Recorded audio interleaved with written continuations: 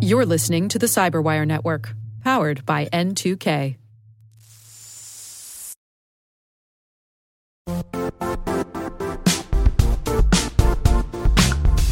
The IT world used to be simpler. You only had to secure and manage environments that you controlled. Then came new technologies and new ways to work. Now, employees, apps, and networks are everywhere. This means poor visibility, security gaps, and added risk. That's why Cloudflare created the first-ever connectivity cloud. Visit cloudflare.com to protect your business everywhere you do business.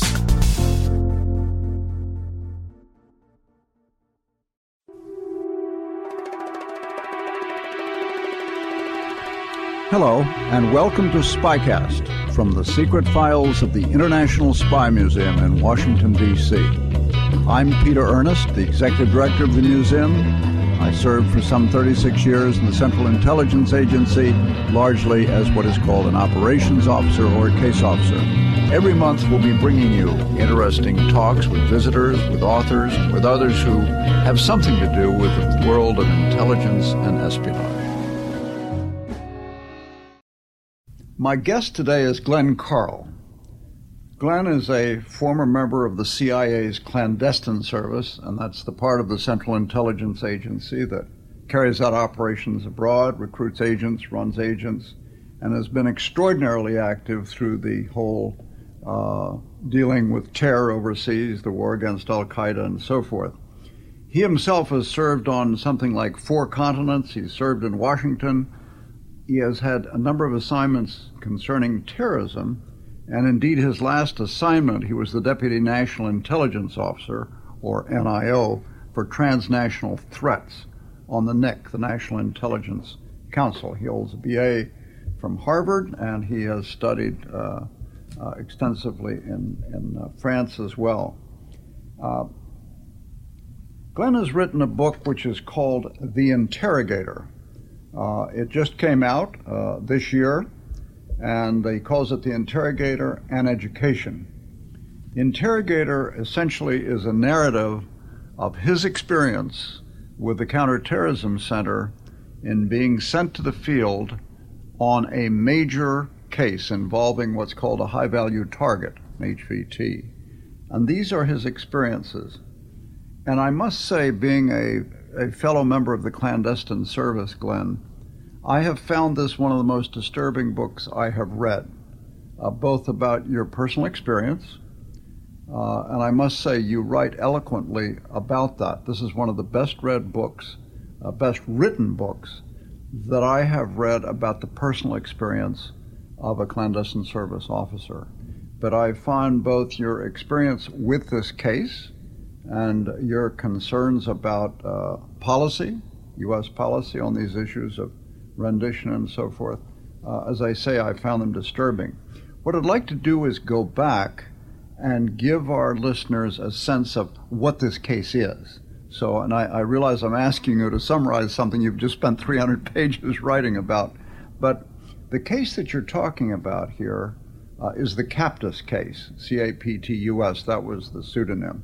So before I get into that, let me just ask you quickly, where were you on 9/11?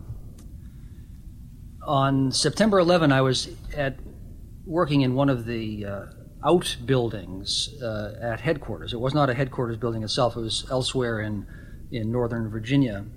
It was about 8:30 or so in the morning, I remember, and I was having a problem with the finance department. I hadn't been paid for 2 months or something like that, and I was determined to straighten this out. So I was on the phone with some other part of the agency talking about my pay and trying to get my pay, when my office mate poked his head in to the office and said, "Hey, a plane just flew into the World Trade Center." And I was a little abrupt, actually, with him and sort of dismissing him. I refused, and I was consistent throughout the day in my efforts and in my failures, refused to be diverted from my determination to straighten headquarters out so that I could get paid. And so I continued on the phone. And then a few minutes later, he came back in even more agitated, my office mate, and he said, "A second plane has hit." the World Trade Center. And there was a big commotion, and there were a lot of people watching the television, which was in an outside office. And then the fellow on the other end of the line essentially said to me, the finance person, he said, "Glenn, I want to help, but there's chaos here. I can't do anything. You know what's going on.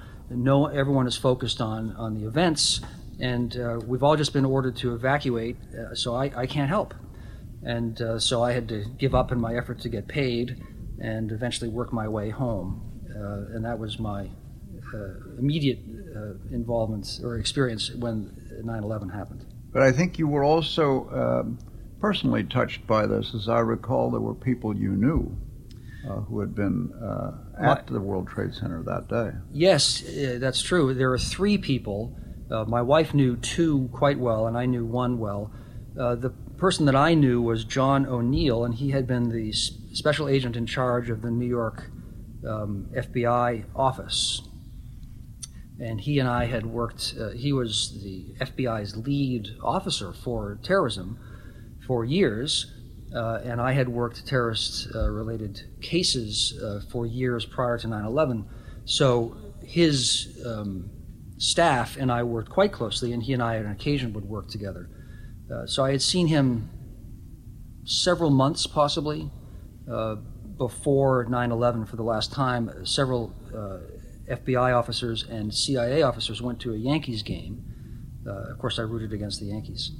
And my last recollection was seeing him leaning against a lamppost talking on his cell phone as I walked into the stadium. My wife knew 2 people, 2 young women, quite well. My wife organized the protocol events. She was chief of protocol for the United States mission to the United Nations. And she had people she hired on contract to do the setting up the tables or serving the meals, all of the attendant work of a function. And she said 2 of her best employees were young women. They were the best because they were very diligent in their duties.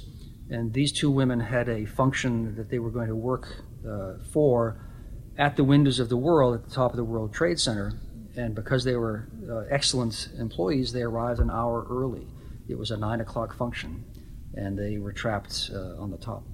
Well, I ask you that and take you back to that period because what comes out so clearly in the beginning of the book is how highly motivated you were to participate in the fight against Al-Qaeda, both as a CIA officer at the time, but also because you had been personally affected by the events that happened. So let me take you now to the case of Captus, who was the high-value target that I referred to. And again, I realize this is hard, but to the extent you can, could you summarize that case for the listeners? I hope we'll have time to get to some questions about it, but I know this is the kernel of your book, so if you could just summarize it for us. Well, I had not worked on what we can call the Captus case, or in this part of the Counterterrorism Center at all prior to my involvement in the interrogation.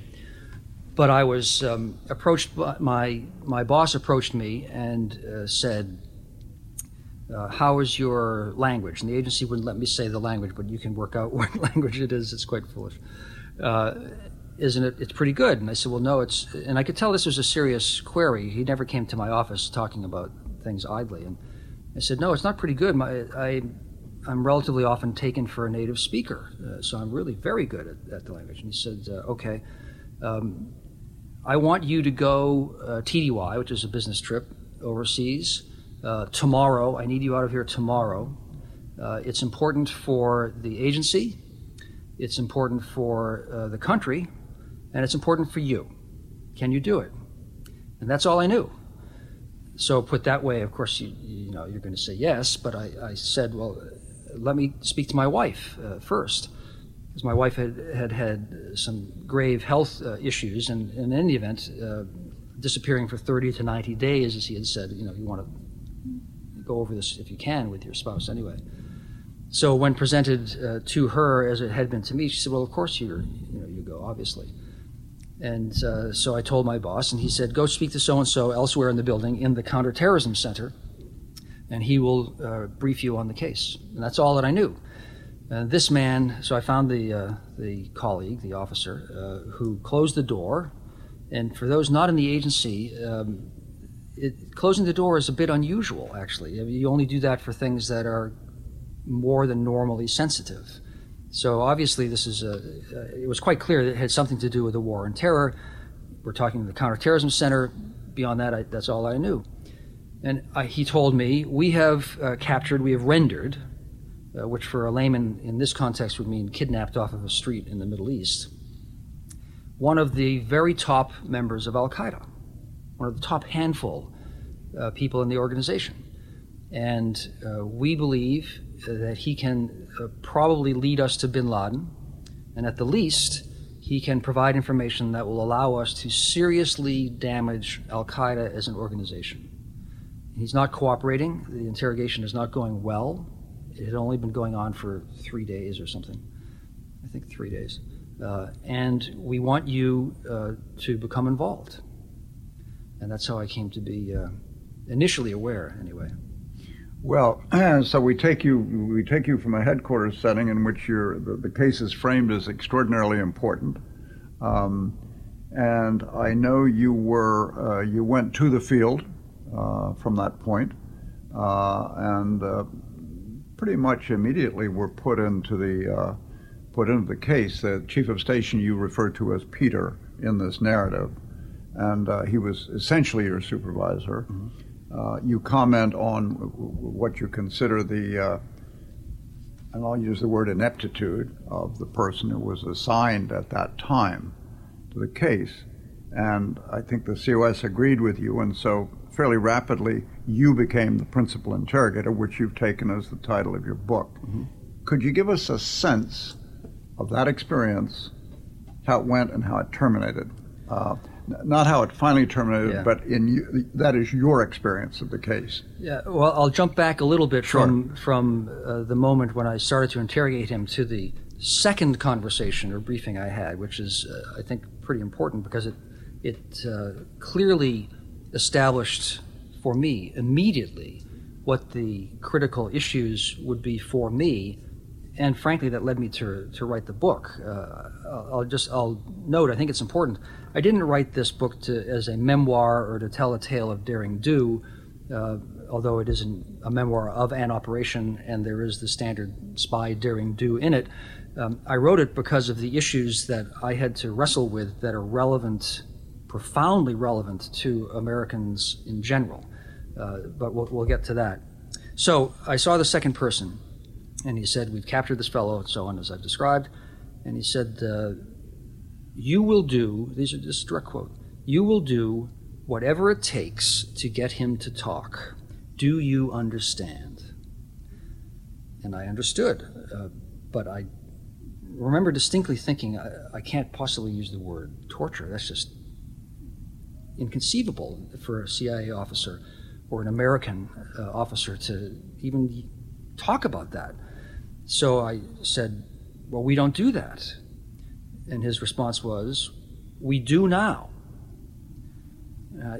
From that moment, it was just clear to me that I was becoming involved in probably the critical professional issue of my career, but also I quite consciously thought from that moment on, it was also one of the critical moments, I thought, for the CIA since World War II to be talking about these issues.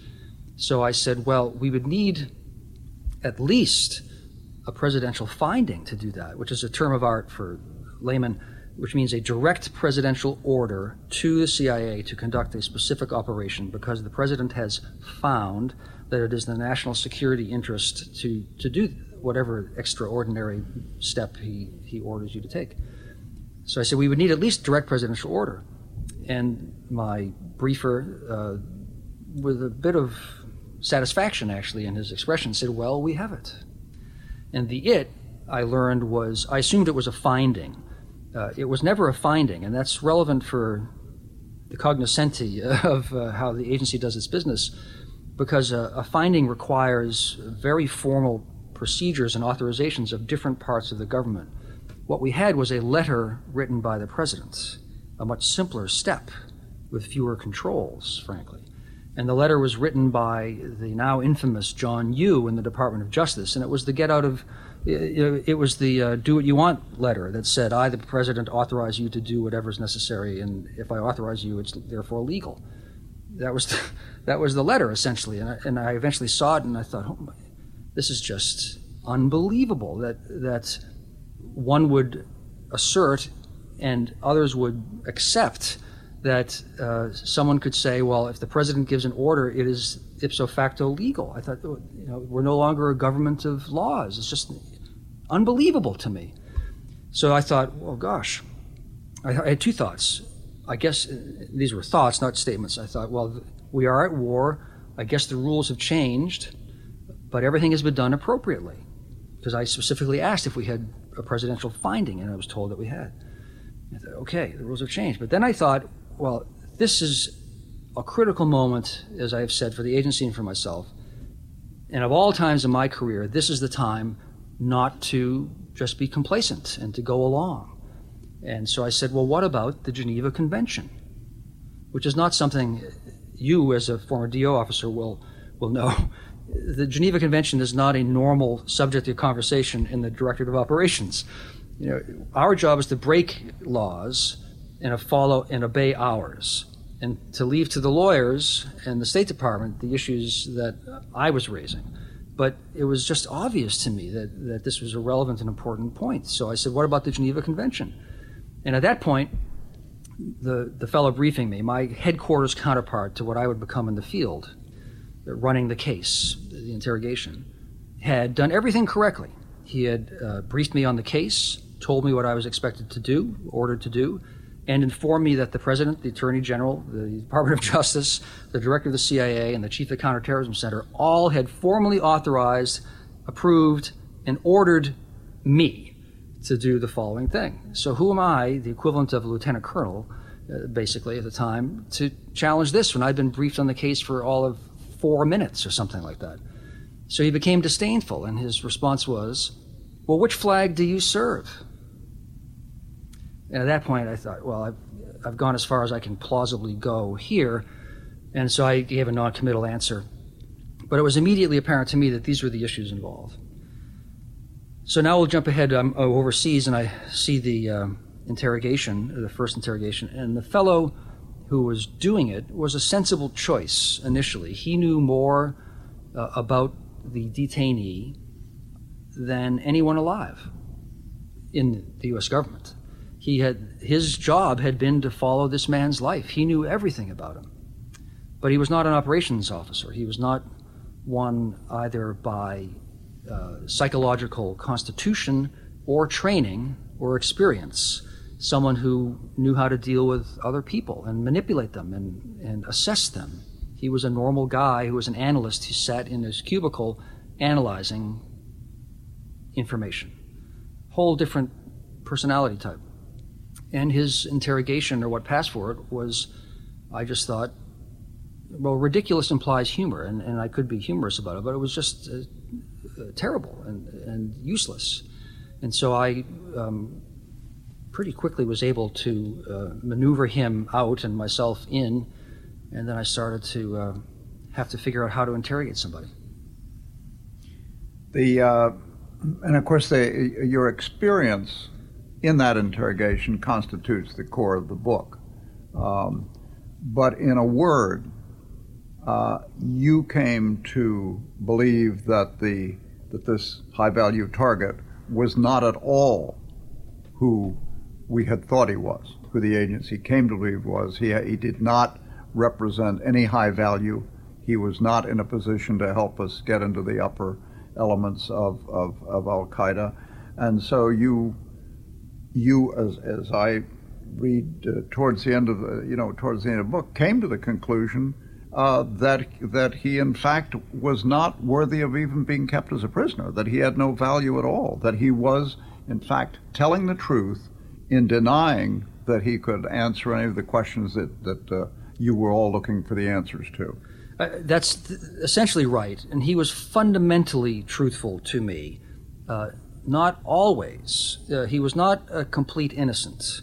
He did have information that was relevant to the CIA for counterterrorism work. He did have associations with people, with terrorists. So the agency didn't randomly pick up someone with no links, a bad word, but no links to Al-Qaeda. He was relevant. But one of the stunning aspects of the whole case is how fundamentally wrong our assessment was. Because as you summarized, I concluded, and I know I was right, that he was not really what we had asserted he was. He was not someone who had sworn bayat to bin Laden. He was not part of Al-Qaeda. He was not a jihadist. He was not consciously, actively, regularly complicit or engaged in or with the organization. He just wasn't. So I thought, well, there's no problem in making a mistake, particularly in a time of war. Collateral damage does exist. This just will happen. But when human lives are involved, if we can rectify an error, then it's one's duty to do so. It was just straightforward to me. And professional, institutional, or personal embarrassment, or even operational problems, do not justify destroying people's lives in a refusal to right a mistake. So it was clear to me. Glenn, I know we can't get into all the details of your experience with Koptos, but let me just ask you this. When he simply failed to be able to answer the questions you had, give you the secrets that you thought he was holding, this is in the first country you were in, what was the response of the people, your supervisors, the people that were directing you? Well, yeah, this is really important and really disturbing. As I've mentioned, fundamentally he answered truthfully. Well, he answered my questions, and I was often able to assess, independent of his statements, that he was answering truthfully. Most of the time that was the case. Sometimes he did not tell the truth. And other times, and I was able to verify that, although not ascertain what the truth was necessarily. And then other times he couldn't answer, and I would report all of the above back to headquarters. And the response was, this is not exaggerated, this is how it went, the fact that he has not answered proves that he is withholding information. Pressure him more. It was always pressure. It was never do specific X, Y, or Z. It was pressure, pressure, pressure. Be creative with the clear, unstated implication that I would do whatever it takes. Well, I just found this laughable, but really disturbing, because the lack of answer does not prove that he's withholding information or guilty. And I would argue that point. And the response would still be, no, the fact that he has not answered proves that he is guilty. Therefore, pressure him more. So my thought was, well, I'm dealing with, frankly, someone who's stupid. Okay. I mean, that's possible. So what? I mean, this is an issue for me to worry about, but that's the limit of the stupidity I thought was an individual case. But I was wrong.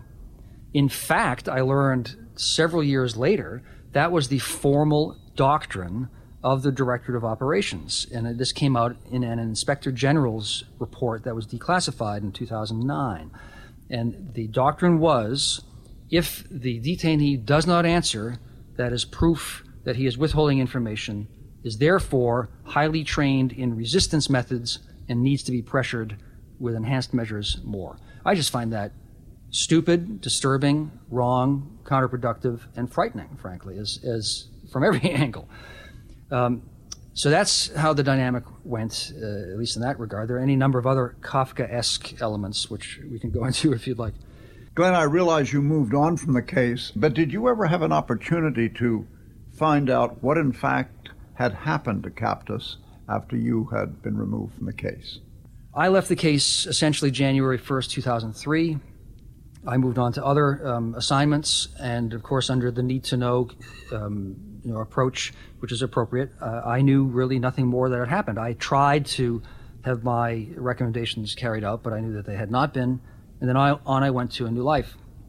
I retired in 2007. I had heard a couple of comments over the 4 years that he remained in detention, and I learned in 2000, essentially December of 2010, I learned that he had actually been freed earlier in the year, in 2010, with what was described to me as a muted apology from the United States government. End of story. Which quite clearly proves that it substantiates or corroborates, validates, proves right every single point I had argued as well as I was able to in 2002, at a cost of 8 years of this man being, so far as I'm aware, in solitary confinement.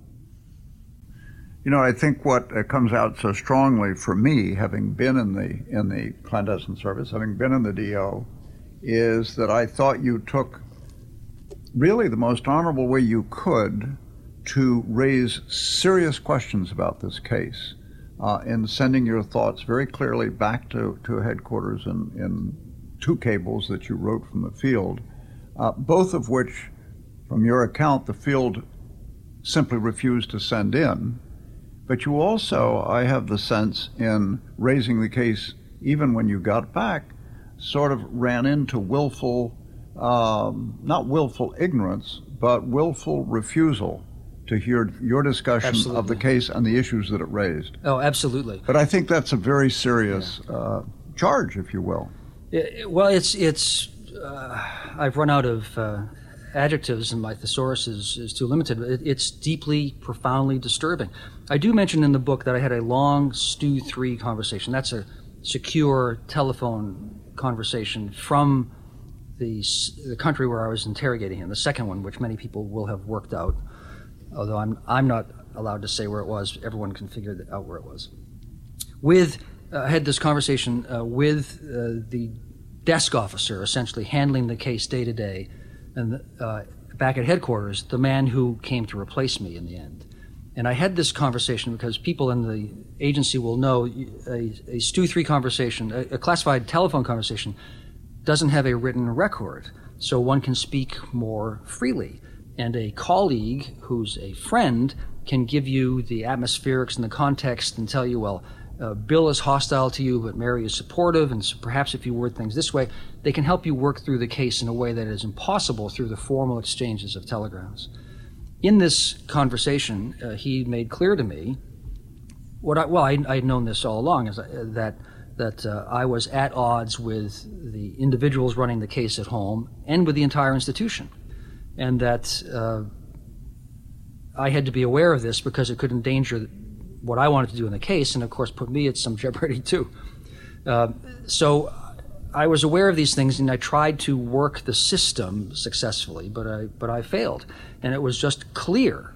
It was implicitly and explicitly clear that no one was going to let me undo the triumph of that office and one of the signal triumphs in the war on terror for the entire U.S. government, which was this case, so it was perceived.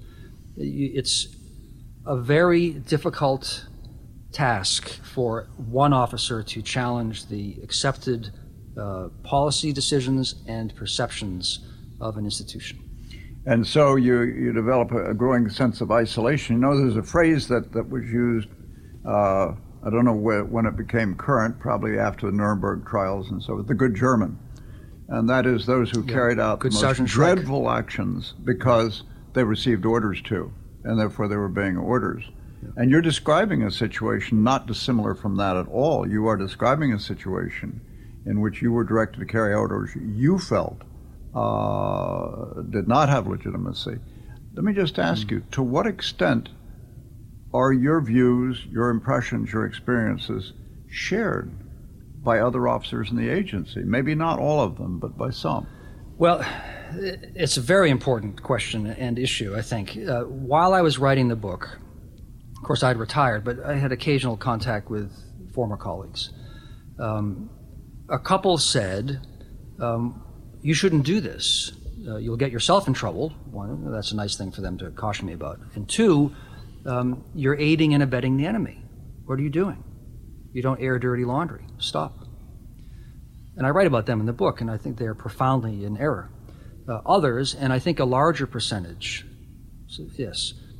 said to me more furtively, but with more emotion, Glenn, please write this book. Somebody has to tell the truth to the American public about what we are doing to ourselves.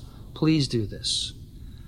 I explicitly had the good German and the Nuremberg trials and examples in mind, literally them. And this is why I wrote the book, because it was frankly frightening that CIA officers, in the conduct of our responsibilities, fulfilling our responsibilities, dare not speak frankly to one another in-house. And when someone did challenge the policies of the government, that person would be destroyed. I had an office colleague. It's a longer story than probably one wants to go into here, but he became, Paul Pillar. He was a national intelligence officer, and he gave a speech, a public speech, and then an offline dinner, and his dinner partner said to him, this is 2004, didn't the CIA think that there might be a civil war in Iraq if we invaded? And his response essentially was, well, of course we were concerned about that. That was it. He was then denounced, this is a quote, by supporters of the administration, as a traitor who should be tried for treason. And we know what happened in the Joe Wilson, the Valerie Plame issue. Joe was my first boss, and he just wrote a factual account of what he did not find. That was it. And he was essentially, opponents tried to destroy him, and on and on. So in-house, in the agency at that time, one could not really safely challenge orthodoxy. Worse than that, the orthodoxy led us to conduct, take actions and have policies and have beliefs that are inimical, the opposite of what it is to be an American. That's why I wrote the book, because now we are, even today, there are what pass for rational, dispassionate discussions about the merits of torture and should Americans do it. That's shocking. That there's no rational discussion to have on that point. That point has been resolved over the past 800 years pretty clearly, except for now. That's why I wrote the book. Well, Glenn, I think you've written a very important book, and I think it's a book that needs to be read, and I think it needs to be discussed, and I think it needs to be discussed by the people involved in the intelligence discipline, in setting the policy for the intelligence discipline, and by those of us who carry it out. So I think it's a very important contribution you've made. Again, for those who are listening, the book is called The Interrogator, an Education, published by Nation Books, by Glenn Carle, C-A-R-L-E. I think it is a book that is well deserving of attention as we continue to deal with this phenomenon of terrorists and terrorism. And Glenn, I thank you for writing it, and look forward to seeing you here again at the museum. Thank you for being with us today. Thank you. I appreciate your time. Well, we look forward to continuing this dialogue with you, and we'd like to know if you have any comments or questions on today's Spycast. You can get in touch with us through email at spycast@spymuseum, that's one word, .org. That's spycast@spymuseum.org. Thank you.